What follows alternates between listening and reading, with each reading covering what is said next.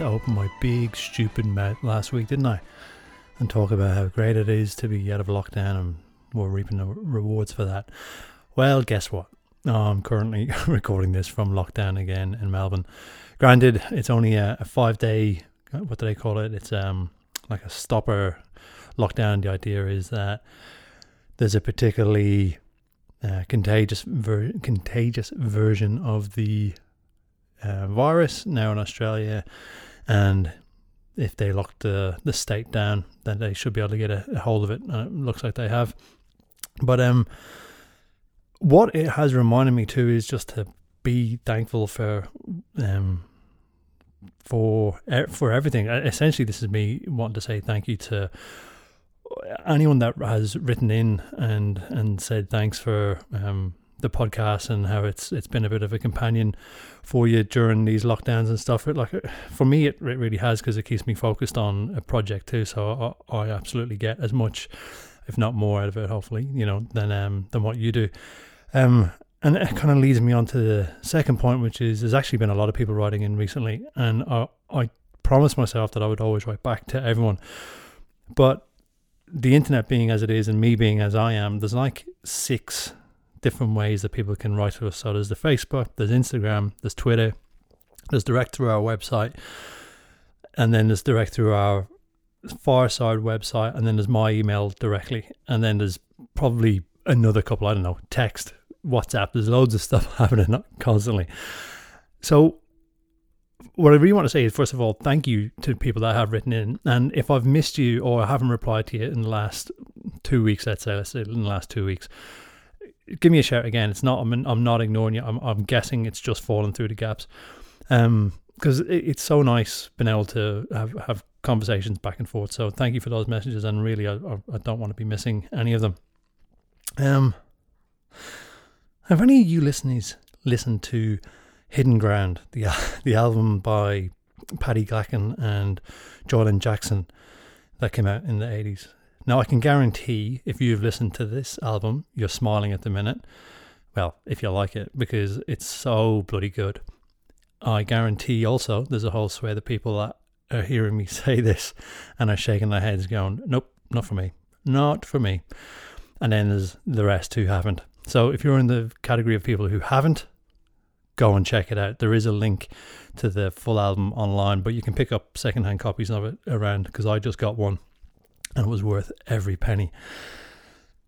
So this album was made in the early 80s, but it's not overly traditional. And I wouldn't be a traditionalist. I'm a novice, if I'm anyist. So I really like hearing all different parts of what was going on and what was happening. But this particular album, I was just looking at the liner notes. So you've got the instruments used, and you have Paddy Glacken, fiddle.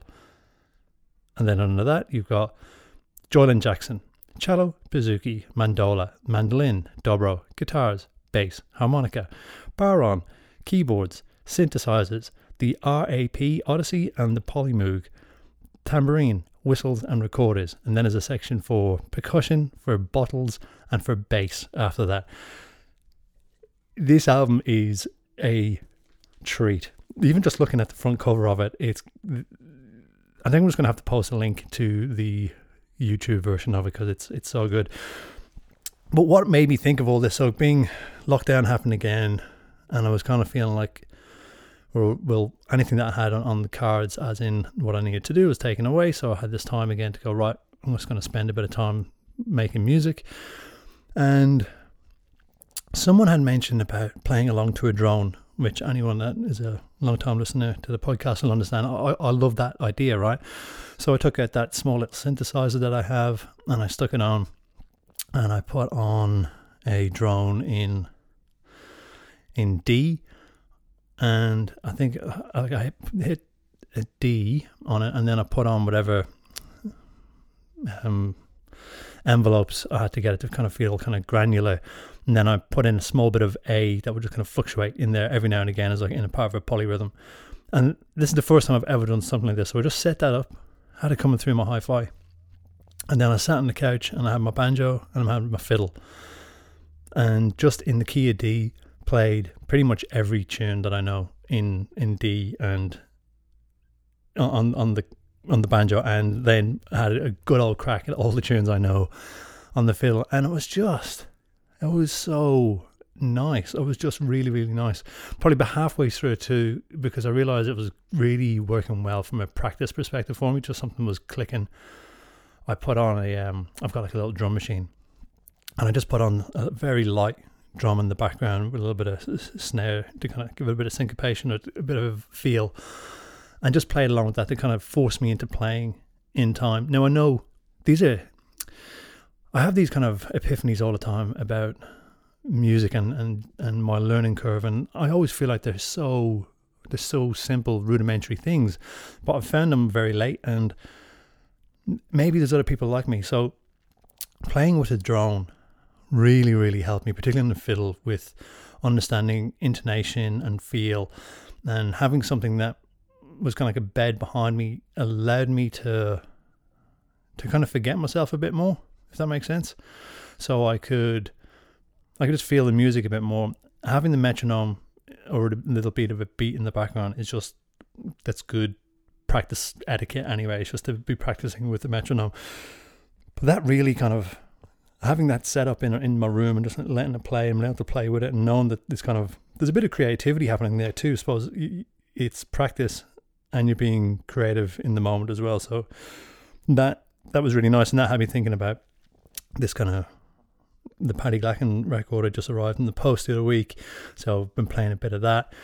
And then I was thinking about lockdowns and all of the madness that I'm sure a lot of people are getting involved in and experimenting with things. And I also knew that what we had this week's guest lineup, which in a strange way kind of fits in exactly what I'm talking about here. And this is what I think it is. So this week's guests are Macca. So Macca are Nisha Sursha and Kira Carty, and I don't know, maybe some of you may be aware of them already through their Facebook presence, which is certainly where I found out about them. What I really liked about that is just they kind of took on the COVID beast head on and decided they were going to do a series of online free gigs pretty much every Saturday night. The three of them are in their house, and they've got their gear set up. And when I say gear, it's full kind of like stage gear. You got microphones, DIs, pickups on the guitars, bar-ons. It's the full works. And they live stream and they go on. And I know lots of people have done live streaming, but what I really like about what Macca have done is, you'll get from this interview straight away, they're so laid back, incredibly genuine, and because they're really tight, right? They're sisters, so they've got a natural chemistry, which they don't try and dress up, they don't try and shy away from. They just kind of lean into it and have fun. When I first saw them, the live stream had just started, and all three of the ladies were on their mobile phone. They were kind of going, like, hey Johnny, how you going? Mary, how are you? Just coming in. And I was like, oh, that's nice. Like, at least there's a few people that kind of like are messaging them and back and forth. But it was bigger than that. It's like that they've got probably thousands, if not hundreds of thousands of fans across the world who are sending them messages. And instead of shying away from that and doing just like a 2-camera, ignore everything else, they're not. They're addressing where they are, what's going on, the lockdown, having a bit of crack, bit of banter. That's really inviting as a viewer, particularly I think you're in the middle of lockdown, you're looking at your screen, you're looking to feel like you're connected to something. And I really enjoyed what Macca put together in that regard. It's kind of, again, it's one of those kind of aha moments for me. I don't know if it is for everyone else, but it's so simple that it works. Like that, it's the simplicity of it that makes it work. It's of course, they're in their house, it's a live stream. There's no airs and graces. It is what it is. It's great crack, top quality music. It goes for an hour. If you're messaging in, there's a real good chance someone's going to pick up on your message and end up chatting back with you. I think, though, in speaking during this interview, we've probably missed the boat for those live ones for a while because they're working on some bigger stuff. There's one big gig coming up, which I'll speak about at the end of the podcast, which is for the Irish Music Magazine. Anyhow, so that's really the introduction for today. as always, this is the call out for people to become patrons. Thank you to the people that went across since last week's episode. We had 2 new patrons since then, so that's bloody brilliant. Thank you so much for that. We will get back to you all with your patron saint names in the coming weeks. If this is the podcast you think you might actually become a supporter, please do head over to patreon.com/Blarney Pilgrims. There's a $2 episode, there's a $4 episode, there's a $10 episode. If you want to go lower than that, by all means, type in something lower. If you want to go more than that, by absolutely all means, go higher than that. But as I've said, it is it's why this podcast gets made each week, is because we've got supporters that can actually pay us for the work that needs to go on in the background to get it done. So thank you so much to our patrons. If you cannot afford it, or you're just not in a position to afford it, that's totally chill. That's grand, and it's always the way we had in mind for this podcast to work. So just, I don't know, share it about, tell a friend, write a review, give us a couple of stars on iTunes. I don't know, leave a review on iTunes, whatever. Anything like that absolutely helps. Right, so that's enough from me. I'll catch you at the other end. Here comes Maka. Enjoy. Right. Ready?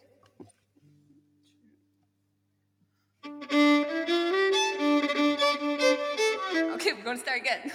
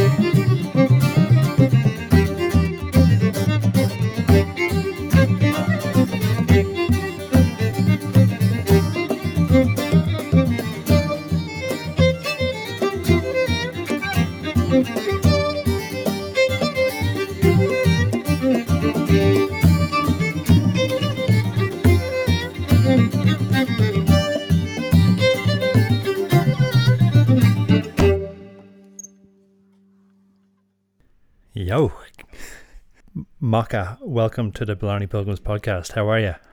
Good. Thank you so much for having us.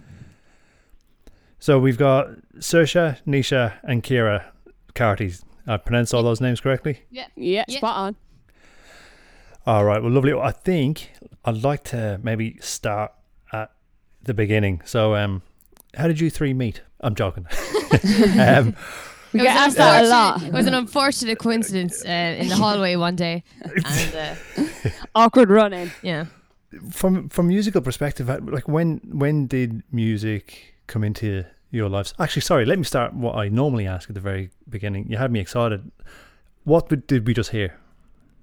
That was a track off our new album called Devil's Den, and we wrote about a time that we were out in Florida and we went to this this cave and we went snorkeling in it. So it was just a real unreal experience. Yeah, it was one of those experiences, and then we were like, let's just write a tune about it. Very cool, Dave. Very cool, Dave. I have a few questions about Florida. All right, I spent not a lot of time, but a fair bit of time over there in like maybe it was 2017 or 2018. Anyway, we'll get to that. What I would like to go back to. We could have met you out there. We were over there at the time. Oh, really? Is that when you were there? Yeah, we went over in 2018, I think it was. Yeah, and then we just came home there last March, so nearly a year ago. Yeah, I worked in. So for my real job, I work in advertising, and the funny thing is, the kind of advertising I work in is, well, I call it experiential or kind of innovative, interactive advertising. And what we actually got into was building interactive kids' playgrounds. Very nice. Oh, wow. Because, you know, if kids are happy and their carers are happy and they're spending more time in shopping centres, well, then they spend more money. So a lot of big shopping centres spend a lot of money on playgrounds. They do it anyway. So parents or guardians spend more time in shopping centres. And one of the really big jobs that we did was in did you ever go to a place called Florida Mall? Yeah. Yeah, so I lived pretty much in Florida Mall for it was nearly 2 months in the end. Lived in the hotel in the mall, came downstairs into the mall and back and forth every day for 2 months while we built this thing and put it together. It was quite the experience. So I think so you were in Disney World, is that right? Yeah, we were out in Orlando at Disney World, for about, I think it was a year and a half altogether. That's a long time. 2 years. Yeah, it was. Well, considering it was only meant to be like 6 weeks. So what took you over there in the first place? Well, it's kind of one big long story really, because it kind of ties into the whole Réalta Agus Gaeilge thing, and we changed our name then. We got that opportunity after doing that, so it's kind of just been like one long, experience after the other. It's just they all kind of ran into each other. Like once we won that TG Car Réalta Agus Gaeilge, we were approached then by the people over in Disney saying, look, we've been watching you for a while, do you want to come out over and do like 2 weeks in March for Paddy's? And this was in like, I think it was July or August or something like that, and then 2 weeks ended up becoming a 9-month contract, so we left in September and came home then in June that later on the next year. So it was just crazy, and then we got offered the second contract, so we spent a fair bit of time out there. All right, I think if we go this way, we're going to skip so much. So I am going to go and do the thing that I said I would do at the start. I'm going to start at the start because, as you said, if me reading about you, I definitely got the impression it is one kind of upwards trajectory story. So I think I do need to go back to the beginning. Okay, perfect. So how did music enter your family? Like, do you come from a musical family, first of all? No, not particularly. Well, to be honest, nobody would have taken it as seriously as us, and now that's not very serious, to be honest. But but I don't think anybody thought of pursuing a career in it anyway. Like every family, they pick up an instrument. Somebody picks up something. I'm sure there was singers or whatever, and the likes, but it wasn't until I decided to pick up guitar, and then I was always a singer, and then Nisha picked up the violin, Ciara picked up the flute. We started on classical, moved on to traditional because there was more leniency, kind of more creativeness with the traditional that we felt that wasn't as strict. Like everything that Irish children do, the only reason that it did turn into a band is because your mammy told you so. So Like, you know, they would bring us to sessions and force us to perform together. It wasn't that. Well, it wasn't more so a force, but, you know, when you don't have the confidence, and we were very bad back then, like, we were desperate. I suppose we really did need our parents to kind of give us a push and have a bit of confidence to perform in front of people. I have no doubt that we would, like, there was no way we would be a band here today if it wasn't for them kind of supporting us, like, 100%. But, like, were they listening to a lot of traditional music around the house? We've always had a very strong Irish influence in the house. Like, even though our, you know, Mum's and Dad's family doesn't have they're not deep set in Irish traditional music, but Keela have always been going through the house. You know, Woman's Heart album has always been on play. Even ones, the likes of the Cranberries and stuff like that, the Coors, all of them, all these Irish artists that aren't necessarily Irish music, you know, they might have, you know, rock hints to them or whatever. They've always been playing through the house. So we've always had this deep appreciation for Irish artists anyway. I think that's why we find it so hard to put a genre on ours, because we're kind of just taking aspects from everyone. There was a huge mix of genres playing throughout the house when we were growing up. Like, we were kind of exposed to it all because Mum and Dad had such variant tastes. Yeah, it's funny though when you think of it, because like neither of them were performers or players or anything, but they did have this appreciation for Irish music, which I've kind of come to learn that is not in every household. Do you know? Surprisingly, it's surprisingly enough, it's not in every household. So we were, you know, growing up with all this kind of music that we didn't realize was kind of, you know, a bit of a niche. Yeah, I suppose. So did Mum or Dad play an instrument at all, or neither play? Mum played piano when she was like really young, and guitar, and a bit of guitar, but like I don't think Dad's serious. ever touched an instrument. I think he's apart from the one he buys us. Apart from the ones he buys us or he makes us. But I think a few years back he was threatening to pick up something, but I don't think he followed through. I think it might have been the harmonica. Something, yeah. But no, he's a great man for picking out instruments and making them and stuff. But he's not. No, he wasn't be a player now. And so, did you pick up the instrument? Did you pick up the guitar first, or did the three of you all kind of? No, I actually bought my guitar with my confirmation money, and it was this cheap old guitar, and it wasn't because Mum and Dad didn't, you know, encourage us for music. It's just before then, apart from me singing, none of us ever really kind of took a shine to music. Like as in, we never decided we were going to perform. You know, it wasn't a goal or anything. So I think with us as well as a family, anything we did, we always had to give it 100%.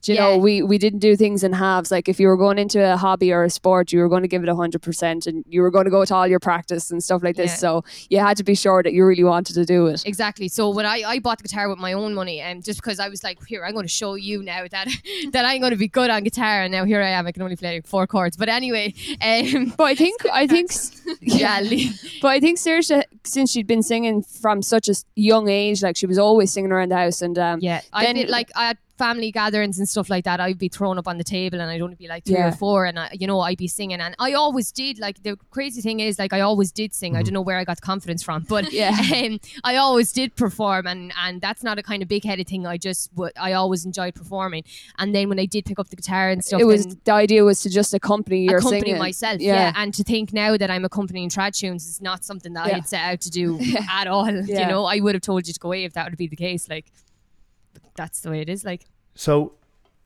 if I pushed you and I made you say a name that you wanted to be, who, like back then you just finished your confirmation, you got your money, you're getting your guitar, who did you think you wanted to be? Who was your inspo? Who was my inspiration? Who were you aiming to be? I actually, would you believe, I actually wasn't really aiming to be anybody. No. Saoirse was being Saoirse. That's very honest. Saoirse was too diddery. Saoirse was away with the fairies. I think I've always had this superstar mindset, really. Just like once they all see me with this guitar, I'm going to be like unreal. Huge. I'm going to be huge, guys. No, but it was just, for me, like I said, it never crossed our mind that we wanted to perform. Like it just wasn't this. I never looked at an artist. It happened on accident. Yeah, it was. Like I can honestly say I've never looked at an artist on stage and thought that could be me. I always appreciated the artist that was there. Do you know what I mean? Yeah. And then it's only until now that we're doing it professionally that I'm going, well, I should be up there now. But like, you know, but beforehand when I was looking at artists and stuff, I was like, they're really good and, you know, they're really nice. And then I'll go, but I'm going to pick up my guitar now and sing an old song, because like that, I was never playing guitar to perform on stage before Aslan or perform before Bagatelle or do it in front of a crowd at Disney. It was it never crossed my mind. And I find that the interest... it kind of shows as well, because we then started, I was asking to play violin for about 2 years before I was actually allowed to pick it up, I suppose. And I started in classical. So again, it wasn't like I'm going to pick up the fiddle to join in with Saoirse Yeah, we're or going to be the anything next like that. chorus or Yeah, something. it was never like that. And Ciara progressed then onto the because I was flute. the youngest, everyone else was picking up something, so I had to have my 2 cents in there as well. So what was it then? Was there a tipping point that pushed you towards the traditional music side of things? Yes. Yeah, the girls, It was called grades in classical music. Yeah, the girls were struggling. They weren't struggling, but they weren't enjoying it. Certainly struggling. But they weren't enjoying the grades, and it wasn't allowing them to express themselves in the way that maybe me over in the corner butchering an old song would do. You know what I mean? Well, I suppose you were enjoying what you were doing. We were sitting there learning scales and stuff like that, which I suppose I probably should have finished them and learned them. It would have helped me today, but I wasn't enjoying it. I felt like I had nothing really to show for all the lessons and grades that I was doing, especially because no one's gonna, like, you go into a pub and you see people playing a session in the corner and they're having a laugh and stuff, but no one's gonna ask you to turn around and whip out and and play William Teller or something like that. No disrespect to classical music though, like we do enjoy listening to it or whatever. But we do, yeah. It's just for us, really, it didn't really work. I think it was just that Irishness in us that you just needed an excuse to socialise with something. It's funny that it never actually clicked with us beforehand, because when you think back of all the music that we were listening to growing up, it should have been our first option. Like we should have went, Irish stuff obviously is what we should do. But like I was doing grades and singing and stuff, and I was able to balance kind of having that, being able to sing whatever you want, and then the grades. So it wasn't as kind of life changing for me then when we moved into the whole traditional stuff. But for the girls, it just wasn't allowing them to express themselves and really feel the music. And then when they did start traditional stuff, we just found that it worked a lot easier. And then, like every traditional, kind of group that gets together, it just starts off by them playing a tune, and then somebody goes, "Oh, maybe I might be able to accompany that." And I'll throw a few chords behind that. And just to make it sound a bit lively or something. It was never, this is going to be it. We're a band, guys. It's going to be huge. Like it's funny the way that happens. Yeah. So what was was there a place or a group or a few people that gave you your first taste of having that communal music, like in a session? Yeah, there definitely is one pinpoint place anyway. So we were really bad. We were really bad at the time. But like Mum and Dad would always be like, trying to build up our confidence and bring us around places. But there was a pub, our local pub, and we'd go in on like our local pub. No, but like it was only like a local pub, and I'd say we were all under the age of about 13, I'd say. So we were all really young, and we'd sit in there from like 5 o'clock to 7 o'clock. We'd have a 2-hour slot, and it'd just be us playing with like no one listening. But we just gave us the confidence, that's for sure. Well, I don't know if it gave us the confidence. It probably just gave us no shame. Like if nobody was sitting there, you would just play anyway. And it didn't matter how many times you butchered the song. And this is true now. We used to get a lineup. Yeah, no one believes this. Nobody believes this. It doesn't seem possible. Now, if somebody asked me to do this, I don't think I could. No. But we had a lineup for, it like an hour gig? No, it was 2 hours. 2-hour gig. But like, and we had to write down 82 pieces for the 2-hour gig. To say we butchered them all, we would just play half the tune and go next. We couldn't speak. Record. We couldn't speak in front of crowds or anything like that. So it was just 2 hours of constant playing all these really bad tunes. And then whisper a small bit of abuse at each other in between. Yeah. But when you think about 182 tunes, because we'd be playing so fast, because we were so nervous as well. Sure, it was the tune would be starting and be finished already. Like I swear. Yeah. And then I actually remember having played the 182 yeah. and then looking at Mammy and go, we've nothing left. And there'd be like 20 minutes left of the gig, and she'd be like, are you serious? And she's like, start from the beginning. We'd be like, okay, here we go. have to repeat again. 182 again. It's crazy when you think about it. People honestly think we're lying, but like we'd come back and like, what were we, like 10, 11, 12, that kind of age, and coming back absolutely exhausted, thinking you're after putting in a full shift, sweating like to bait the band. And sure, no wonder we were about 182 tunes. Nobody expect that.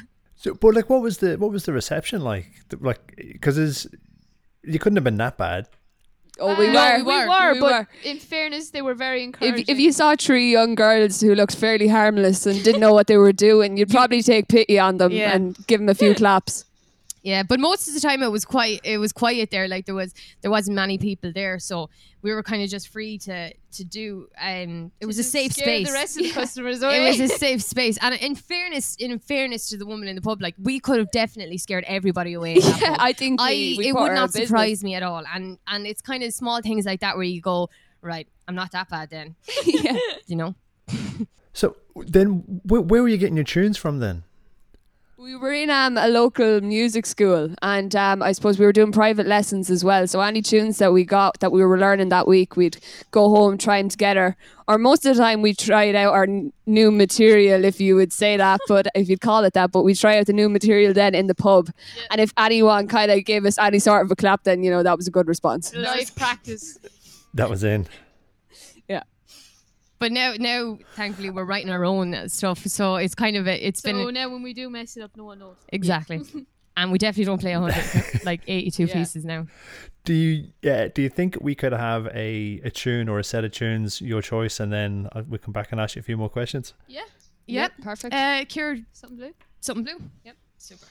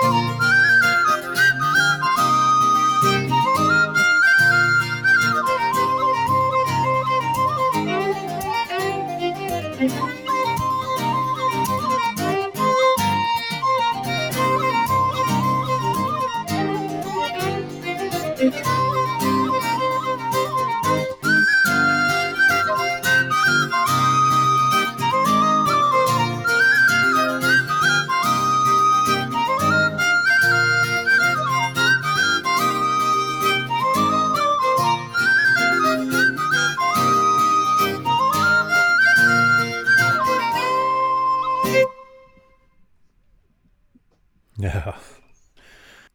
Have you got me? Yep. Cool. So what was the name of that?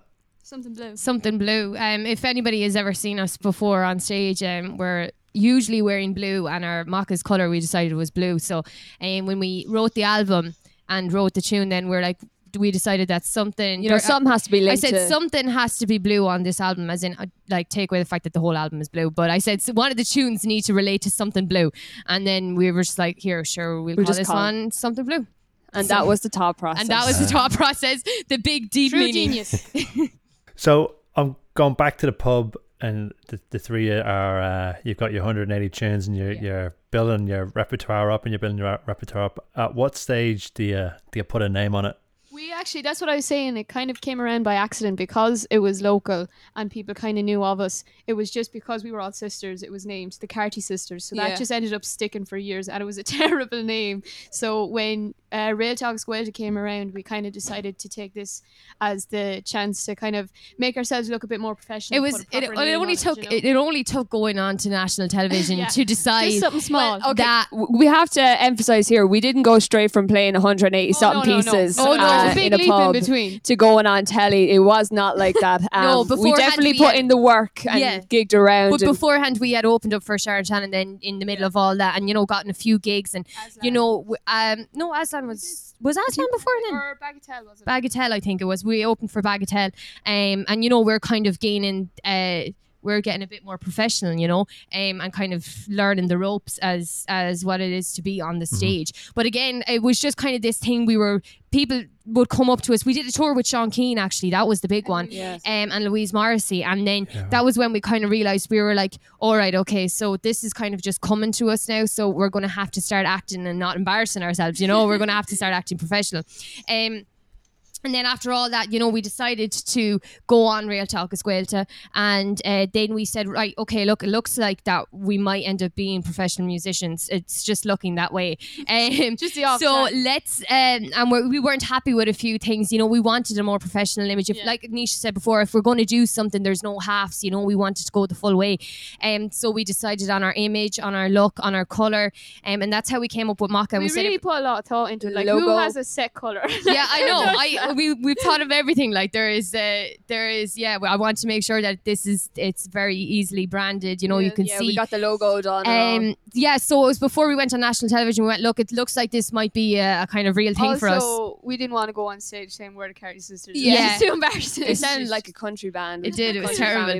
And so we wrote a tune, and then we went on to Real Talk Squelta with our new name and new logo, and we're really with this kind of drive, because we decided before then that this was when we're actually going to take it. It was really a turning point for us, because we're going, okay, we're taking this seriously now.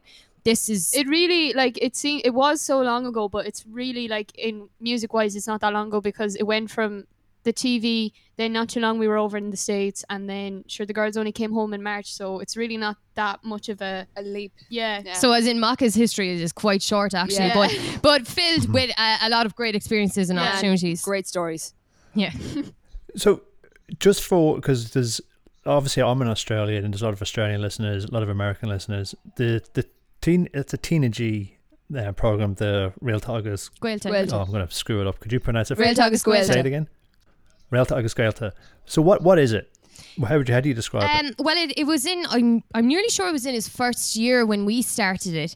Would you not just tell him what the name of it means? It means stars and related. So kind of like people who play together as family, and they were just like a talent competition, I suppose. Yeah, it was a talent competition for like families, and to be honest, we kind of just entered into it just to see, to kind of give us that drive to kind of get our act together, it was to give us a push to start writing as well. Exactly. Yeah, it was. We decided to go onto it, and it was for family members only, and that kind of way. So we were lucky enough that way, that we're all related. So we went for it, and we ended up just writing a few pieces, and then that's kind of the way it went. I think we set ourselves a challenge. We weren't really expecting to get past the first round, but we were like, look, it's on telly, we have these new outfits made for us, might as well give it our best shot. So we wrote one piece ourselves. Like most people were doing covers and stuff, but we were like, look, we might as well give ourselves this chance to start writing again our own music. So we wrote our first piece, and we got through to the semi-finals or whatever it was. I'm not sure how many rounds there were, but I do always remember that we got through on the first one, and we hadn't expected to get through on the first round at all. We really didn't. We showed up in Mum had got us matching jackets with the moccasin on it. Jackets. Matching uni jackets with Yeah, with the Maca symbol on them, just because I think everyone was just so excited about the whole rebranding and the prospect that this is it, guys. We're professional. We also had t-shirts and t-shirts as well, and we brought all the family up with us to RT Studios, all wearing Maca t-shirts. It was so that shows you how committed the family are to Maca. I tell you, there's not a day go by that the boys don't make some sort of reference, or at least give us some sort of advice on how we should run our career. Even though they're only 7 and 10, they have a lot of big ideas. They have a lot of big ideas about how this should be run. But so who is the branding? Is there one of the three of you would be the more branding oriented, the visual oriented? No, in fairness, and I think people don't think we're telling the truth on this one, because it doesn't sound something like sisters would say, but we're actually on the same page a lot of the time in regards to the career. The three of us, in fairness, are very driven, and we, as the three of us, a lot of people think that when they interview us, and they might interview us separately or whatever, that one person's going to say one thing for a goal and somebody else is going to say another thing. But honestly, I know, because we've had separate interviews, we've nearly said it word for word, and it could be any question, but we all have the same goals and aspirations, which is, we kind of take for granted a bit, considering that, that's not the case with a lot of bands. Maybe somebody wants to go one way, somebody wants to go another, or they have a different vision for the music. But we're actually pretty much on the same page for things, and our goal is just to work as hard and get it out there, and we're all very confident in our image and stuff, so in our branding and stuff, so that it works kind of well. Can you tell me, like, I'm really interested in how these kind of talent reality shows work. Like, I don't know if you're under an NDA still with them or whatever, but what is it like? Is it what you see is what you get? Is it full nerves, full competitive, like you would kind of imagine? Like, what is it to be like honest, to go through the process? To be honest, for us, it was, we never went in with this intention of winning. Mm-hmm. So we didn't come in looking for enemies, or not that you'd get any anyway. Yeah, it's Ireland. It's an Irish show. Like, sitting backstage, I think there was nobody really. Everyone's just trying to figure out who they know. Yeah, and if they're related, or if what the story is. Most people were rehearsing. Like, it's a family situation as well. So there was brothers and sisters sitting there, and they were nervous, and it was an all age kind of thing. So there was small kids there that I remember just going, okay, right, I don't want to win now because I want that child to win in the corner. I felt awful. Like, it wasn't a thing of, this is going to be a battle of the ages, or of the families or anything. Especially because we went in there, like I said, we were using it as an excuse to kind of write music again. And so we went in the first week, we had something composed, and we got through to the next round, which we weren't expecting. And then we went, we were like, we're going to have to write another piece. We're going to have to keep writing now. And we weren't expecting this. So we wrote another piece, and we had intended on, so say it was on Saturday, it was recorded. So we had intended then, right, Monday morning we're going to start, and we're going to write a piece now for next Saturday. Okay, it's going to be done. And every single time. Before that, they sent out an email and was like, look, the semi-finals and the finals are going to be on this weekend, so have a piece prepared if you get through to the final, because we're recording it the next morning at like 7 o'clock or whatever. We're like, oh, that's so early. We're probably not going to get to the finals or anything like that anyway, so it's fine. We just wrote the one piece. But like Saoirse was saying, I remember actually Dad was like, oh, do you want to book a hotel up in Dublin? We were like, don't worry about it, we'll be home. We'll be home. Yeah, and then what would happen then is, so Monday morning we'd say, we're going to write this tune now, because we're after getting into the semi-final, and we're going to write this tune, and because it's on Saturday. And then Friday night, we would sit there at like 9 o'clock and go, lads, we didn't write any tune. So the night before the competition, we would write another tune or another song, and then we'd go up the next day with only like an hour's rehearsal. We'd have all the instruments out in the car on the 2-hour drive up to Dublin, like practicing, so fiddles, guitars and all, like just harmonies, everything, in Mammy's ear all the way up. We've become professionals since. Yeah, we have a bit more. But then what would happen then is, okay, girls, you're after getting through to the final, and then we're like, oh my god, like, no, are you serious? And then we had to write another piece. And then because we said no to booking a hotel hotel. We had to drive all the way home and then back up for like 5 o'clock in the morning the next day. So it was a disaster. To tell you, it actually pays to be organised. Believe it or not. And that's what we realised after that. That would just tell you, we did not expect, it wasn't this thing, we never went in with this entitled, we're going to get it. And it's not that we're not confident. Even the first round, I remember we were standing behind stage and everyone, all the performers were standing right by the stage waiting, to see who was going to get called. Me and Sir Shanice were like way away, sitting down on chairs, talking to each other, having a laugh. And then when they called us, we got such a fright. Yeah, they had to come looking for us to pull us out behind stage. Like, we were just sitting there, just waiting till it was finished so that we could head home. It was because I was starving, probably thinking about what I'm going to eat for dinner. But it's not that we're not confident in our music. It's just I don't feel that we've ever felt that we're entitled to anything that we've been given. And that's really a big thing for us. That showing our appreciation. Well, I think with our personalities as well is we try not to take things too seriously, and if something doesn't go your way, it's not the end of the world. Which is probably the best way to be with music industry, especially because when you're performing as siblings as well. That can end fairly badly, but we usually just forget about it minutes later. Fighting is such a frivolous thing for us. We'll argue for hours and then it's fine. It's literally the minute we get up on stage, it's you just not forget even to be mad, and you're like, oh yeah, no. especially when it comes to gigs and performing, everything's forgotten when you stand on stage. But it's so funny because our on-stage personalities are the exact same as our off-stage personalities, but except we're just, we just forget to fight, I suppose. That's the only thing would be the difference. That would be it though. We still do skit each other while we're on stage. There is a lot of making fun of each other.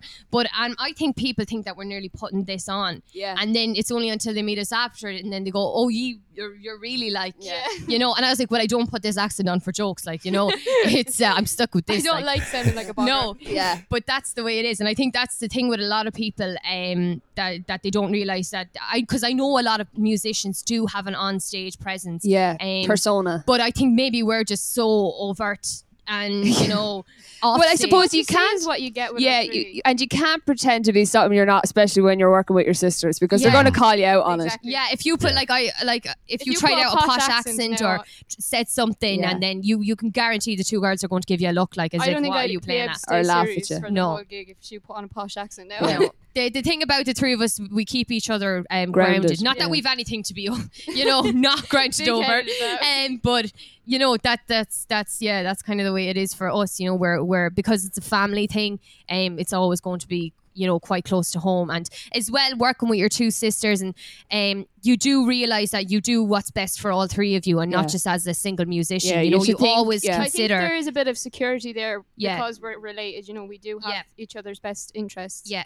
So when we're moving forward in our careers, when we were picking out our colours, when we were picking out, our outfits, our styles, it's always considering the three of us. It's never just, I look good in blue. It's like, how are we all going to look good? Is this appropriate for all of us to wear, for the younger one of us to wear? Is it going to suit so and so? Is she going to be comfortable in it? Is she going to be comfortable in that? Yeah. As same with gigs, do they mind doing this gig? Are they comfortable with this? Is this person okay to work with them? And you always do consider, and that's kind of the nice thing about working with your siblings, that you're never thinking about yourself, and if it's going to be a risk, you always have that second thought in the back of your head about the two others. Yeah, I can understand that. Have you done? Interesting. Have you played much independently, solo? No, not at all. No, I don't think done a few flat competitions, didn't get anywhere, but that's about the height of it. Yeah. No, I don't think I've ever picked up the guitar and played on my own and actually enjoyed it. Yeah.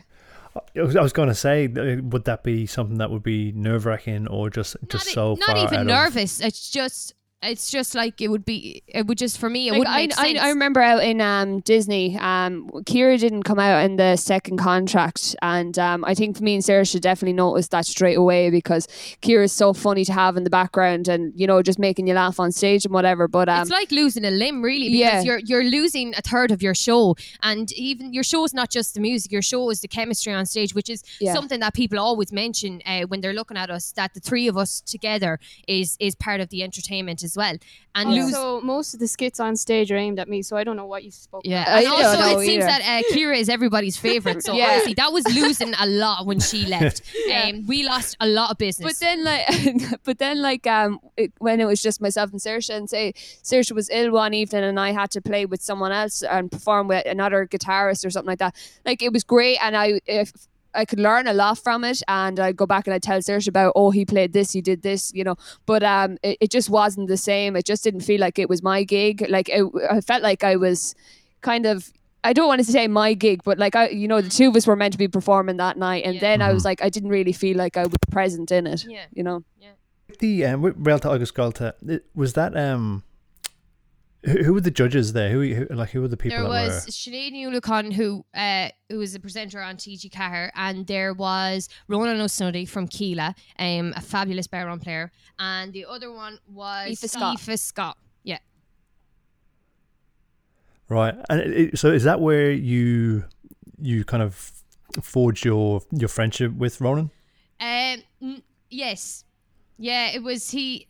Like we met him beforehand. You see, in at gigs and stuff like that, because we used to go to Keela's gigs, and we did come to a barron workshop to see him as well. Yeah, went to a barron workshop and everything, and he had heard of us before, we would have kept in contact. But now, I could call Ronan up any kind of day of the weekend, even if it doesn't annoy him. Even if it does annoy him, and he'd always give us advice. He's fantastic for advice. I know I was having some issues there a few months back, and the first thing I did was contact him, and even if he didn't give me the answer I wanted per se, it was he always had like a calming kind of assurance, and that he's like, well, what are you stressed? He's never stressed. I find he's never stressed about anything. I'd love to live in his head for a day. I came up and I was on the phone and I was flapping and I was stressing, and he was like, but sure, like, that's just it. That's it. That's just and life. I was like, well, that doesn't really. That was like he's got a good point though. He makes it does help a lot, and sometimes you need somebody like that just to go, well, is it really that big of a deal? And then because he has so much experience, then you just go, actually, Saoirse, maybe he's right. Maybe it's not a big deal. And there is comfort in that he has so much experience, and that there is somebody out there that you can call. Like our new single, Call on You. No, I'm joking. No, I'm joking. No, there is somebody that you could call to, give you that kind of advice. And I suppose even our family is still shocked by the fact that person that we are calling is Ronan O'Snuddy, who has been Mammy's an idol for Mam and Dad. For our parents. They've been listening to them since before I was born, and they absolutely adore Keela. And the fact that I can just call up Ronan, Mam and Dad, on a FaceTime, how's it going? Yeah, he FaceTimed us a few times when we were out in Florida, and I think Mam and Dad are just sitting there like, oh my goodness, like this is just not something that we'd be in work and we'd miss a call off Ronan, and then on your break you get a call from Mam going, you better answer that. But I suppose when you think of it like at the perspective of Mam and Dad were just teenagers listening to Keela. And then now to have their children FaceTiming or whatever, and we would consider him a good friend. Like, I suppose for them that's a real experience. That's the first time I was really actually proud to be a musician. No, not that it wasn't before, but when I could see the effect it had on Mam and Dad, and the fact that they were like, girls, you don't understand.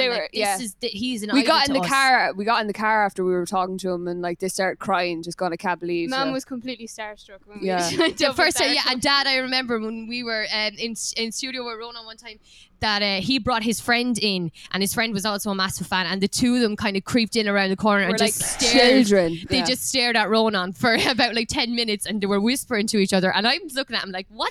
They were afraid to go near him. Because that's how much of an idol he was for them. And for us, it's just, we're just three young ones being thrown in the mix, and then he's just a friend, and you would skit and you would talk, and you converse about music and stuff like that. But he definitely is like a massive idol he's for three of us. He's a mentor for us 100%. But it was just funny when you think like our parents, that was a big eye opener for us when we would consider him a friend, and the two of them are standing there just like gobsmacked. And these are the kind of experiences you can have in this job. We were really proud of the fact that we could get Mam into the gig, and she would sit up there front and she would talk to Ronan after the gig, and she's just like, this is an amazing experience. But for us, it's normal. But like it's great to be able to give family members stuff like that. That was probably the first time we were super proud of ourselves for that. It must be really nice too, knowing that you've got an ally that's been through the industry and knows the workings of the kind of ins and outs and what needs to get done in the Well, it is a business in the end of the day. It is, and that's it with with musicians. You know, you can't, like, not that you can't, but you won't often find somebody that's going to have your back 100%. And I know gatekeeping, I suppose. And you know, a lot of people are going to be threatened, especially in the industry that we're in and the way it is now. Oh yes, you know, we're such a threat. no, not us. I mean, but like gig wise and stuff like that. You know, it could be not necessarily everybody's going to have your back and say, "Hey, look, I thought you could have this gig."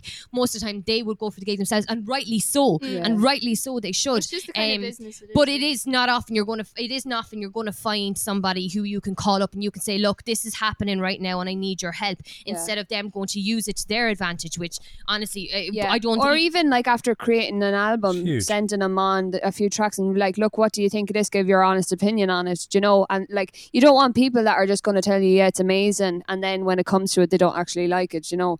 You can actually have someone with musical experience that's going to turn around and say, look, I think you need to add this, I think you need to take this out. To call them up and not expect anything from them apart from a few words, you know. It's not that you're the type of relationship where you'd go, right, look, I want you to get me this, I'm using you as a contact. It's not the case, you know. It's just a genuine friendship where you can kind of just bounce stuff back and forth. Do you think we could have a tune, and then I'd love to really get into what happened in Orlando? I have a mixed relationship with Orlando, so I'm interested to find out what you did. Yeah. Perfect. I think we'll do a song. Will we do Call on You? Yeah, we'll do a song. Will we do Call on You? And then finish. Lovely.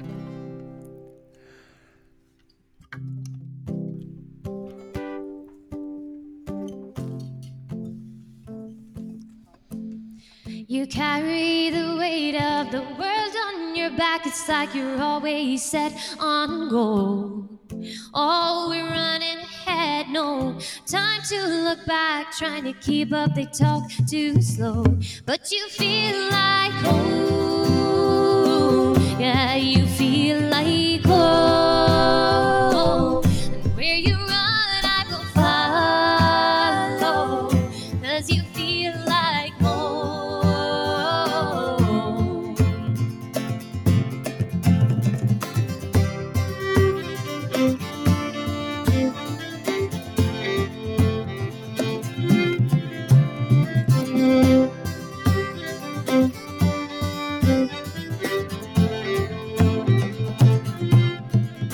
You're always making plans, always something to prove. I've never seen you rest easy.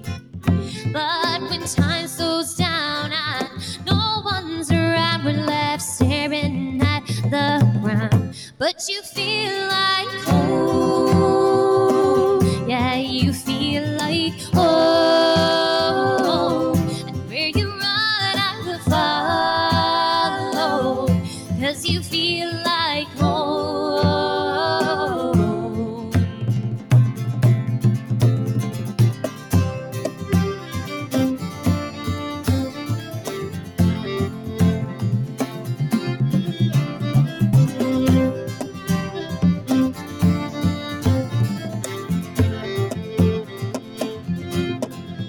And I'll always be the same. 'Cause we know no other way.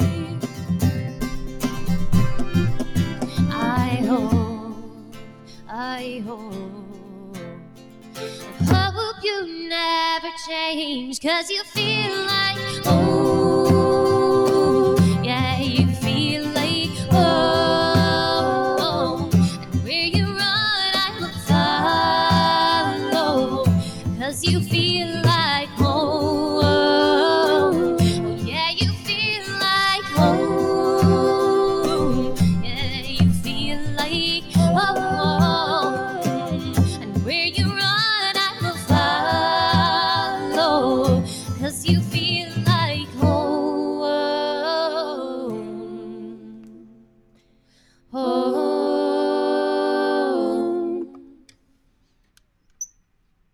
I have to correct that. That was actually called Feel Like Home. I thought I was going to sing Call on You, but I just sang Feel Like Home.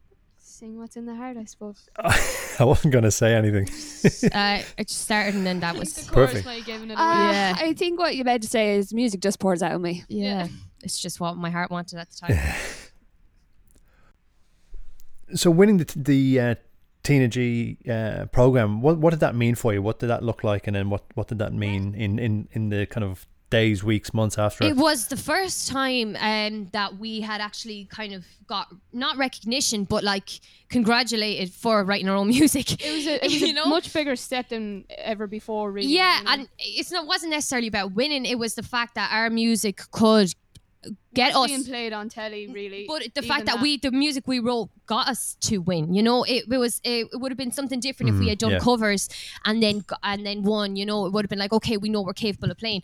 But the fact that it was our own music and that's how we won, using our own talent and our own creativity, that meant more to us than anything, because it's definitely a huge compliment. Yeah, because then we realized, okay, maybe we can actually write music kind of good, you know. Decently enough. Decent, you know, that maybe we're actually kind of good at performing. And not that we were down in the dumps beforehand, but it's just everything is a confidence building experience, and that was the kind of the point where we turned around. It was really a wake up call to say kind of like, okay, hold on, this isn't going nowhere. It was brilliant because everything that we had decided to do worked. So we decided to call ourselves Mocka. We decided to wear blue, you know, have our outfits made by Marion Murphy-Cooney, an Irish designer from Nina in Tipperary, and you know, we decided on our logo and to write our own music and to be Irish speakers and all this kind of stuff. So every decision we had made, which basically defined what we were during that entire program, we decided, you know, to stay ourselves and to, you know, keep our humor and our, you know, the fact that we were sisters and the normal slagging that goes on when you are sisters, making fun of each other, all of that was the same. So we really stayed true to ourselves on that kind of front, and the fact that that's what drove us to win, that whole package really was a big wake-up call for us, going, okay, maybe we have something here that, you know, that not everybody else has, and that's kind of what that was. And then that's when we got the call from Disney, from Mickey Mouse, Mickey Mouse rang personally. Personally, cool experience. No, we had a meeting, and like I said earlier, but anyway, we were meant to go out originally for 2 weeks over in Paddy's in March. Then it was 6 weeks. And then it was 6 weeks, and then it turned into a 9-month contract. And we had the meeting in July or August, and then we flew out in September. We were actually meant to come home in April. Yeah. And then because our visas weren't up, they were like, I should just stay another while. So we stayed out till June, and then we were home for a month, and then myself and Saoirse flew back out again. Unfortunately, Ciara was left behind to do a bit of school. Continue her studies, let's do a bit of school, yeah. So then, it ended up being a year and a half then altogether. So paint the picture for me. You were playing in a place, was it Raglan Road? Yeah. Yep. Is that what it's called? So, like, can you kind of describe? Like, I didn't actually go to Disney World when I was there, but what am I thinking of? What kind of, is it in the resort itself? Is it an Irish pub? Is it a theatre? It's in Disney Springs, so it's where all the shops and the restaurants and stuff are. But like for us, it was this crazy experience because it was the first time we had performers in front of us, as in like Irish dancers, and we had to play to backing tracks and click tracks and everything. So to go from writing your own music and being like, I suppose, this creative force, and then to coming in and learning. And then there's the whole kind of Disney part of it where you're, you know, playing fiddle, walking in between people's tables while they're eating and stuff. Like it's so theatrical as well. Like you really are, like there's a difference, I suppose, we learned between doing a gig and then putting on a show. You know, that was a show, and then usually we were used to doing gigs. Like, you know, also on paper we were technically Disney princesses, so that was a big flex. No, we weren't. We were technically, yeah. Disney princesses. Yeah. And all the male performers were princes as well. Yeah. How did you not know that? That was my biggest flex of being there. Serious? Yeah. An Irish princess. Did you know what you were getting yourself in for? No. Like, did you? No. No. What we had been told. So then, what can I ask first? What did you think? What did you think it was going to be? I thought it was going to be a few gigs on a like patio. A pub gig, like a pub gig at home. I didn't expect there to be dancers and click tracks, and it's really a show. It is a proper production, like, you know. Yeah. It's not. It was a really big learning curve because a gig at home is really different from a gig over there. You know, it's like there's different humors, there's different, you know, people. The first thing getting past was it sounds funny, but there was nearly like a language barrier, and like we do speak quite fast, and everyone was saying that we speak fast and they couldn't understand us, and like we're still speaking English. English. Accent. That's it. It's the good thick accents on us, but like we're all speaking the same language, but like the humor's different, we have to the kind of jokes sit down are and different. realize what's going to go down entertain well. these people, what's going to go down well. It wasn't the same at home. Like you could literally get up on the mic and you go, come here, go away, and and everyone laugh, and everyone laughs, and then it's just such a casual thing. But out there, it's not a casual thing, you know. It was, well, for us anyway, because you do have to learn your audience. You have to know what they're going to react to, and that is the whole point of being an entertainer, you know. Sometimes you actually have to think about what you're going to say. You actually have to think about what you're going to say. You can't just say whatever comes to mind. You might believe it from listening to this interview, but it was a big learning curve, and that was kind of where we realized that it's not just one gig and that you can travel everywhere with this gig. It's not going to land all the time. You're going to need to change certain aspects of stuff to fit it, and that's just part of being a performer, and that's something you have to learn. See, to me, that seems like a huge, like just a make or break. If you hadn't have got it in that time, that would have broken you, because you were all quite young at that age, like at that time, to be able to be nimble enough and smart enough to know and see that that's what it's going to take. Did you have someone from the theatric side that could help guide you, or was it just all on your lap to produce something? Well, we did definitely have a singing teacher that kind of gave us the confidence. But like, to be honest, a lot of it was pick up on the job. I found a lot of it was just learn on the job, and that's what you do. But then again, if you meet any musician, most of the time it's going to be learn on the job anyway. Yeah. You know, you learn by performing. You don't learn by practicing. It was a whole different thing, because you'd expect that it's your music that you'd have to kind of practice more on. But like, the music lands wherever you're playing it, and we found that from gigging around, like, in certain places around the world, like the musical stick and the musical land, and people appreciate that. You never have to change anything about your music. But I find people, and it's not that you're changing yourself, you're not changing your personality, but I suppose found with people out there that they wanted to get in on the three of us, but they just couldn't understand. Do you know what I mean? No, but like I meant, like we would joke on stage, and then the humour and the whole chemistry between the three of us always lands back here. People get it straight away, and you know, I don't know if you've seen the live streams, but they get it. You know, they get it straight away once they know us, or even here once they see us. But over there, people were looking at us laughing, and they were going, I was like, okay, tell us what's funny. Literally, we had people coming up to the stage going, what was so funny? Tell me what was so funny.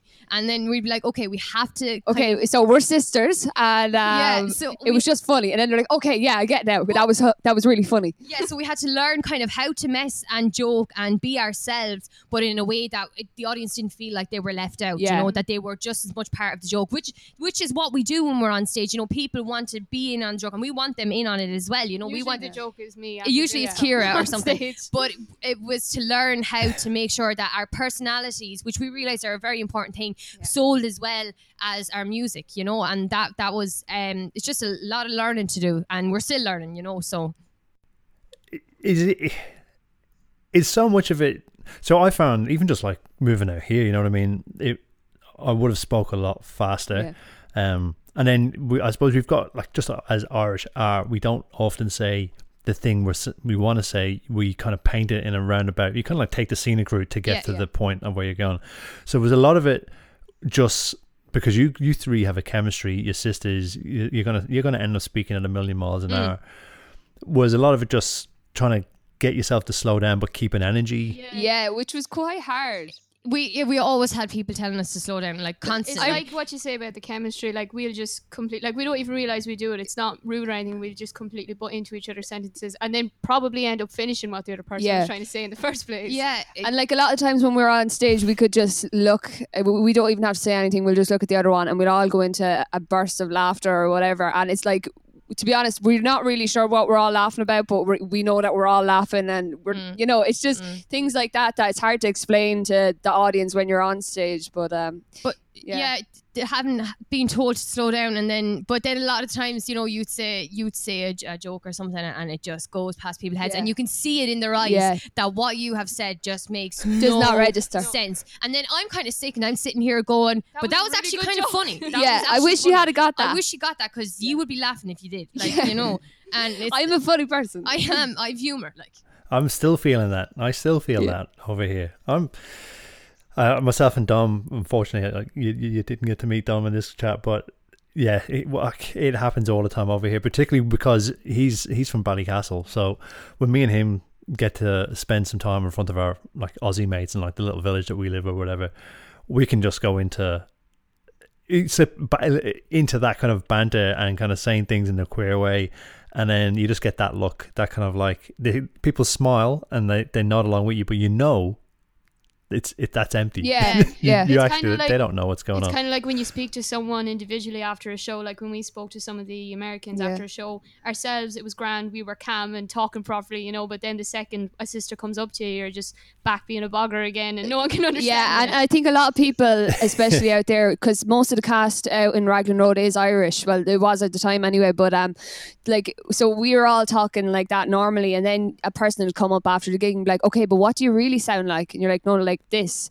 And they're like, no, that's your character. What do you actually sound like? You're like, no, I'm really Irish, like. And they're like, but no, you're not. And like, no, I am. Like, this is my princess accent. But I always found that once that they kind of got onto your humor. It took a lot of the time because there was a lot of Americans around us. We did have a lot of American friends, and they absolutely loved the gig. They loved, you know, the crack that we always had, and we did get along really, really well. But once they were in on the humor, then they were in on the humor. You know, it was like they really got it, and they really kind of up the lingo. They picked it up. They realized that making fun of somebody isn't insulting. You know what I mean? It's not a personal thing. Like if somebody said, "Look at the head on you," they would take. You know, they might have taken that personally before, but then they kind of we're friends now, and then they go, oh, I get it now, it doesn't actually mean that, like, you know, it doesn't mean there's actually something wrong with my head, and that's just how we speak about anything, like, you know. So, but that's kind of a great thing that I know a lot of people appreciated that, because they're like, I just love the fact that you're still on stage and that you're still using this stuff and it's going past people's heads, and or if they do get it, you know what I mean, they might do pick up on it, you know. No, they might pick up on it and stuff. So, but it is about trying to make it inclusive for everybody, because I don't like people feeling that when they're at the gig, you know, they're missing something, and I want them to get the full mock experience. So. Yeah. All right. Well, look, we're over an hour into the interview, and so I'm guessing if anyone's listening this far in, they're either a big Macca fan or they want to know more. And I want to ask you, truthfully, like, what did you like living in Orlando? And as I said before, like, I'm bringing my experience, and I'm going, I didn't have a great experience. So what did you like living there? Because it's a strange town, I thought. I think for me personally, because I only done about 9 or 10 months, and then the girls went back out, I think I did enjoy it a lot, but I was ready to go home by the end of it. Like, I had, like, it was a great experience. It really was. And I learned so much, and I have so many memories, but I was ready to go home by the time my contract was over. Yeah, I think you have to remember, when we went out there, Ciara was 15. I was just gone 18, and you were 20? Yeah, I was 20 there. I had my 21st out there. Honestly, to be honest now, I was absolutely living the dream, like performing every day as a professional performer. And you know, you can say you're a professional performer at home, but I was performing 6 days a week. I was literally for like 6 hours a day. You know, I was being put through literally the mills. You know what I mean? I was really living the life of a performer. Just you on your own. Just Saoirse. I wasn't even there. My experience. I can't talk for you. And Saoirse, you had your own opinions. Were you even there? But do you remember the time I went to Disneyland? I don't know. No, but I found personally it was a big wake up call for me. Everything was a learning experience, and I really enjoyed it personally. But like all things, you know, you do miss home and stuff, and then, you know, you get home and then you start eating mommy's food, and then you realize, I probably could have missed it a lot more. I suppose we had that sense of independence that we never had. Were mum and dad over there with you? No, it was just the three of us. Yeah, okay. And do Disney look after you then? Like, are you properly looked after? We were looked after so well. Yeah, it was the three of us. So Mam came over for 2 weeks just to sign contracts and stuff for Ciara, because obviously she was 15. So then after the 2 weeks, she went home, and then we had our apartment. We were all set up, like, you know. They really, in fairness, they really looked after us. We had an apartment to ourselves. But you have to remember, like, when we talk about the experience out in Florida, it was a home away from home, because it was the three of us in an apartment on our own. So it wasn't we weren't roughing it. We weren't separated. We or weren't anything. starting out in this new life with this new experience. You literally just could have taken us from here and chucked us out there, and we would. Also, you're living in an apartment complex with all the rest of the Irish cast, so you just walk down the stairs and you're in, like, you hear Irish accents all the time. Yeah. And in fairness, like I said, they did look after us. They always made sure we had. But everyone's going through the same struggles. They're like, lads, I would kill for for a curry chip and there's no curry here or whatever. Like, you know, there is that normality. Like it doesn't, you know, you didn't feel like you were on your own at all. You never felt you were ostracized or you were different because there was loads of people out there, you know, who were in the same boat as you. I'd say the Irish community probably took over that apartment complex. I would imagine. So I'd say they were tired of hearing all the bogger accents like out there. I'd say when they heard us coming, everyone walking around with sunburn. Yeah, all the pale burnt people. But that was it was that I thought it was a great experience, and we had each other. So honestly, it didn't feel that weird. We, myself and Saoirse, were meant to come home in April of 2020, but obviously with COVID, we came back in March. But I think we both agreed that we had kind of it just felt right to be going home anyway. Like, it was a shock. We only had a few hours notice to get out of the country and go home, like with COVID. But I suppose we were kind of like, you know what, it's not the worst thing in the world, because we were ready to come home and kind of start building up our fan base and working on our audience at home. But because we had lost Ciara for the other few months, we went, right, we are gigging and we are, you know, performing and stuff with just the two of us, but this isn't really Maka in its true form. And, you know, we wanted to get home and we wanted to get Ciara back in and make an actual go of the Maka that is the three of us. Yeah, you know? And this is... I'm going to be fierce big-headed by this is... Yeah, no, but it was kind of like, this is Maka in Disney World. Yeah, it's not Maka worldwide. Worldwide. No. So then, what conceptual stage was the album here? When had you started working on it when you were over there, or did the album kind of come about when you came back? There was a few pieces written, as in a few songs written from a while back, but there was nowhere, like, it was nowhere near where it is now. Like, you know, like those songs that she had previously written were like stripped down and built back up. But Feel Like Home, Call on You, all that stuff is Feel Like Home is reminiscent on when I was back over there and how it did feel like home. You know, as long as you have certain people around you. And Call on You was written at the beginning of when we came home. It felt like home when I left. And then Ciara left and it doesn't feel like home. Exactly. And but then at the beginning of the pandemic, then we wrote Call on You as well, you know, to express the feelings we were having at the time and the confusion and everything. So, you know, that kind of stuff was written, and then we went into studio with all that in mind. And we couldn't have written the tunes while we were out there because we needed Ciara, you know. So when we came home, everything there was one or two that were written, like, obviously before we went out to America even. Oh, because Ragra was composed for Real Dog Escuelta. So there's not one song or tune on that album, even though we were apart for a while, that hasn't been written as a three-piece. All three of us have an input in all of it. So whether it be the tunes and the songs and everything, the girls have massive input on the songs. People generally think that, you know, I just go in and I write the lyrics and then I come at them, but like, they have a massive input on the song, because it's, at the end of the day, it's their music as well as much as it is mine, and it's their words as much as it is mine. We'll call her out when she's being too cringy. Yeah, everyone has their say on everything. So this might be a bit of a strange one, but you mentioned you had kind of Maka, let's call it Disney version, right? Now, and you're coming back home and you're looking at recording the album and building a fan base, and like, I'm going to be interested in this because I work in advertising and I'm interested in brands and stuff. But was Maka Disney? Was any of that? How much of that was transferable? Could you take those fans with you? Yeah, we actually have a massive American fan base at the minute, and we weren't expecting. I can't believe how well they've taken to our original stuff, because I was afraid that although we've made all these fans, and a lot of people, like, I know we always go back to this personality thing, but a lot of the people are invested in us, our personalities and who we are, as much as the music and how it's all about how you know, give the performance, and which is such a huge compliment. It is really. You're not interested at all. I'd say, like, with our new album Spiral, and obviously we see, like, people buying this the CD online and stuff.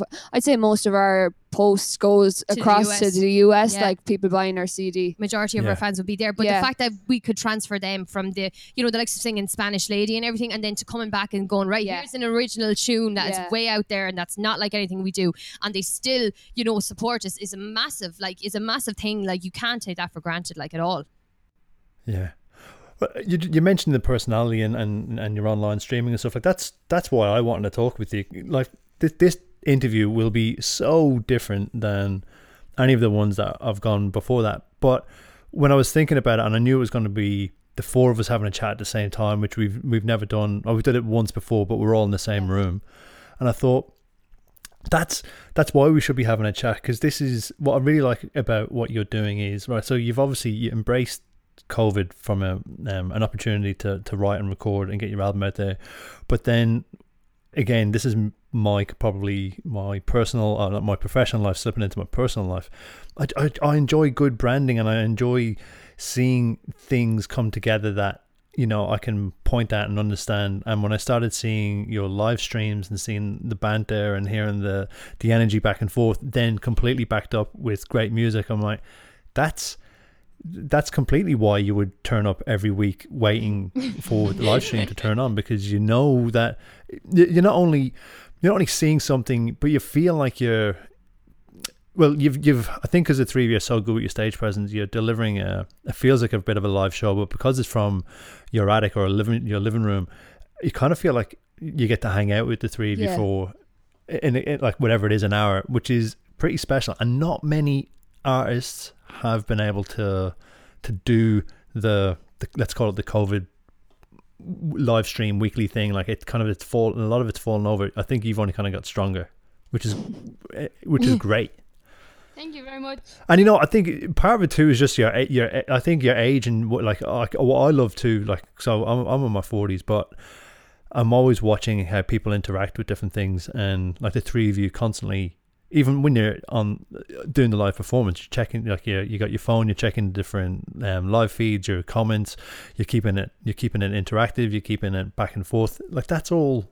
I love that stuff. Thank you. Well, it was a big, like I said, it was a big learning curve for us to come home and to decide to do something like that, you know. And we definitely did want to portray that feeling of other people getting involved. Like, because it's not just us playing together. We kind of wanted input from other people, and, you know, see how everyone's getting on. We do get so many comments under it, like, and we pay no mind to them, to be honest. But it's like, I usually stop looking at your phone. You know, get on with it. Stop talking. Play the music. You know, this kind of thing. Shut up. Stop looking at your phone. But I have a request. So how are you going to see it if I'm not looking at my phone? And like, you know, we laugh about it afterwards, and we read through all the, I suppose, hate or whatever you'd want to call it. But like, we laugh about. But the thing is, we're really putting on a gig and a show, and it's like we're welcoming you into like an hour into our lives, I suppose, in a way that it's the three of us. We're sitting here, we're playing a few songs, we're having a bit of a chat, because one of the major things that we did it for was it was like an escape for people during COVID, that they could just know, okay, every Saturday those girls are going to be on, and you know, I know a lot of old people would be watching, and they would know.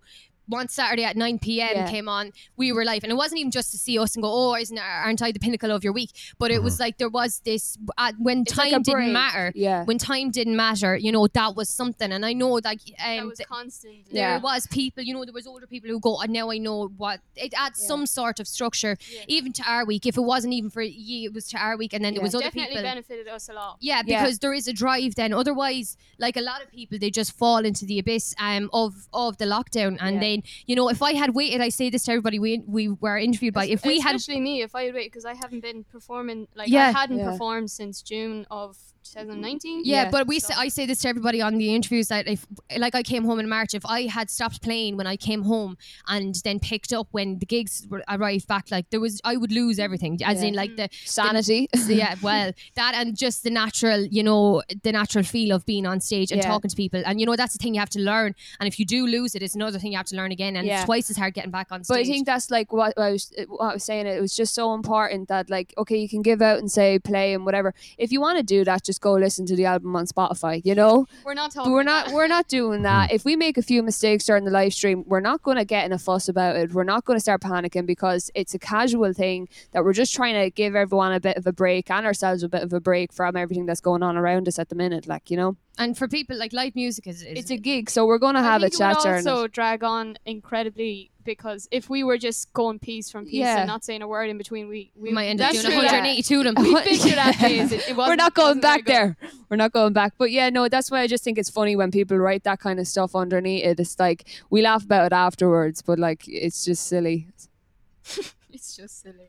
But it's just that kind of it's your interesting. Like, if you're a Twitcher, or if you're, like, watching other kind of medias, people are used to seeing streams of text, like, scrolling past on the right hand side of the screen or whatever, and, like, you need to comment. You need to comment about the comments. Like, that's how That's how you feel involved. A lot of people, you know what I mean? I feel a lot of people have thanked us for the live streams, and we've gotten so many positive. Like I cannot. When we came home, first of all, we had 3,000 likes or followers on the page, and because we weren't really active that much over in America, and then at the minute, I think we're over 15,000. But like the amount of comments, and they're so genuine, and there's something that we've never experienced before the pandemic. People would, they would go, "Thank you so much."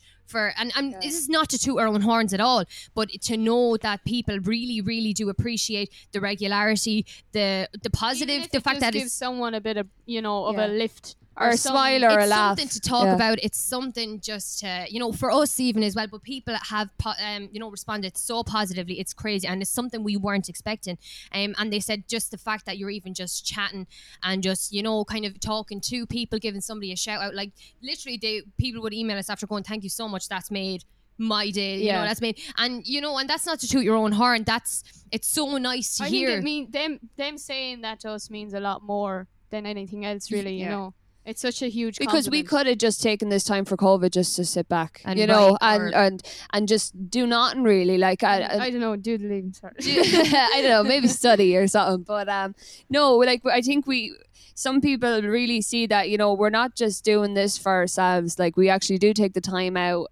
Like if it's the only once a week, it's still something to go out and try and do something with our music to try and make, even if it's a small difference where you just take someone's mind off everything for an hour, like so be it, it's worth it. Well, Saoirse, Nisha, Ciara, thank you so much for this morning. Do you think we could have one last tune or a set of tunes to finish up on? Yeah, well, let's do double time. Yeah. Thanks. What do you think? Thank you so much. You know what? Sorry, before I wrap up, I forgot a huge question is so we spoke about your Saturday live streams, so are you continuing to do them, and if you are, where can people go and see them? I think right now we have a lot lined up in regards to gigs, online gigs and stuff like that, and now is the time where behind the scenes stuff, so we have a lot of people approaching us, so I think we are taking a break. We might possibly be doing, I think we're doing like 3 or 4 Patrick's Patrick's Day gigs on different platforms and stuff, so we'll have to that will be coming out very soon. We will be on Irish Music Magazines for Patrick's Day at 3 p.m. on their page. But all of our previous live streams are all on our Facebook page, Kjol.Maka or Maka anyway. You'll find us Maka Music on Facebook. We're on Instagram and stuff like that, so we should be easy enough to find. But if you want to go back and have a look. The other big question is to buy your CDs. Where's the best place? Where do you prefer people to get them? On our website, which is www.makaofficial.com. And it should be available on our website. And did I say too many W's there? It felt like it was too many. No, W's. I don't think so. But yeah, look, that's where you get it. It's on Spotify. It's on iTunes. All the W's. Get it while you can. It's on all streaming platforms. Here. Ladies, thank you so much. Honestly, that was brilliant, and as I said, it's very different than what we were used to, and I really appreciate you setting up all the setup you had to do to get it to work.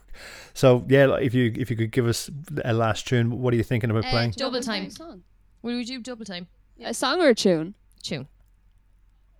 Oh, sorry, I still, all these years later, still say tune and song interchangeable, so I'm sorry, whatever you'd like. We could do Call on You. I think Call on You. Or, okay, give me the first line. Carrie. No, that's not it. You're not serious.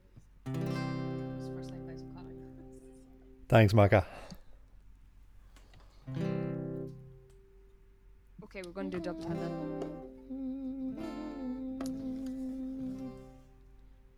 I know that you like. Here we go. It's Call on You. I know that you'd be lying if you said that you're taking this well, because I haven't seen you in a while, and I know I'm struggling too. And it's hard to fake a smile when you feel like it's all going wrong. Like me, you're sitting here wondering what's going on.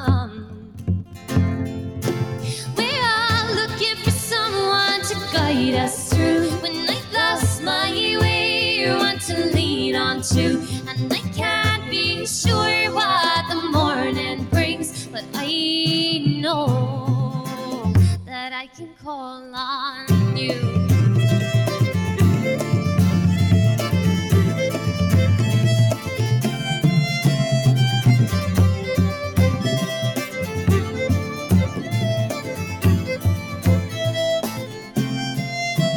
The evening's getting longer and I feel like nothing better to do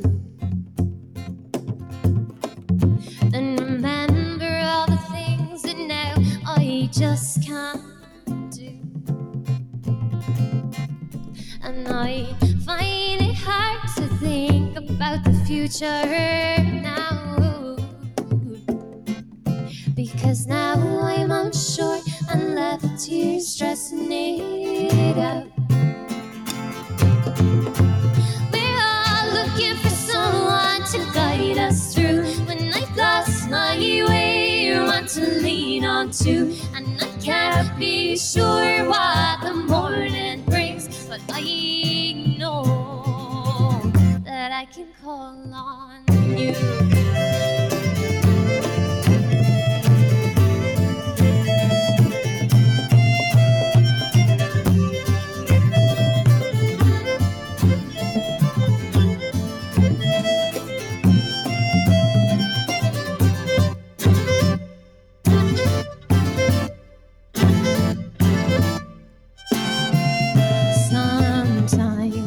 I call your name when it's dark. Your lights might flame. Can you hear me? Can you hear me? Can you hear me? We're all looking for someone to guide us through when I've lost my way, to lean on to, and I can't be sure what the morning brings, but I know that I can call on you. Fabulous. There we go. Nisha, Saoirse and Ciara Carty, thank you so much for that. That's Macha.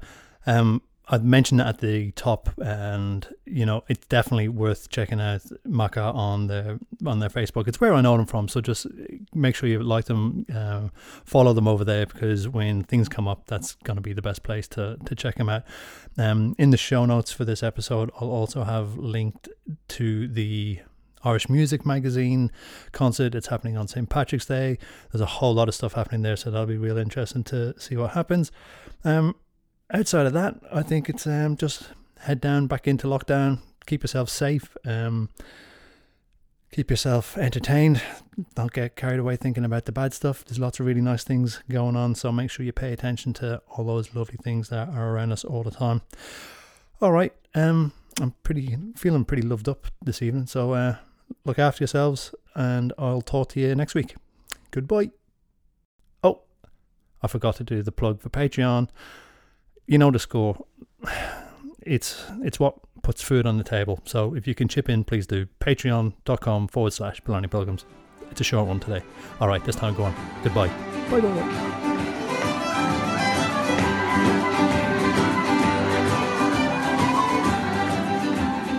This project is supported by the City of Greater Geelong through its COVID-19 Arts, Culture and Heritage Recovery Grants Programme. Anya Baya. Up.